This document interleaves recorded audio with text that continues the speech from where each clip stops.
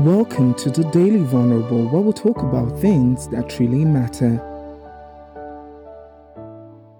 I had a team member who was acting out, some time ago, at least in my opinion.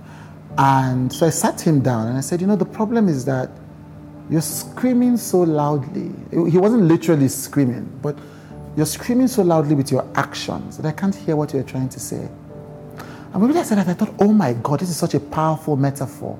Because I can think of so many times in my own life, both literally and metaphorically, where I'm screaming so much that people can't hear me.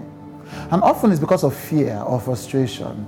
You think of two lovers who one offends the other person, and instead of that other one to be like, this is what you did, because they are afraid that the other one won't hear him or hear her, they begin to act out. They don't pick up their phone calls. They don't sleep together. They don't visit, like we're supposed to have a date. I've cancelled it.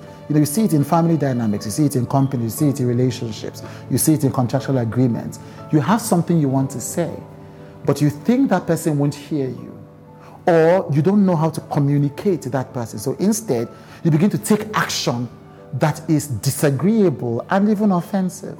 Well, you have to go back to the first principles. The only way for people to hear what you're saying is for you to say it clearly. And if they didn't hear it the first time, for you to keep saying it until they hear it. Even if it's action, you have to take action that communicates clearly, firmly, and consistently. Acting out, doing actions to punish the other person, doesn't necessarily solve the problem. Even if you are afraid, you have to remember that no matter how afraid or frustrated you are, there's only one way people are going to hear what you're saying: if they can pick out the words. And if you're screaming, they most likely can't. And all that energy, you just wasted it.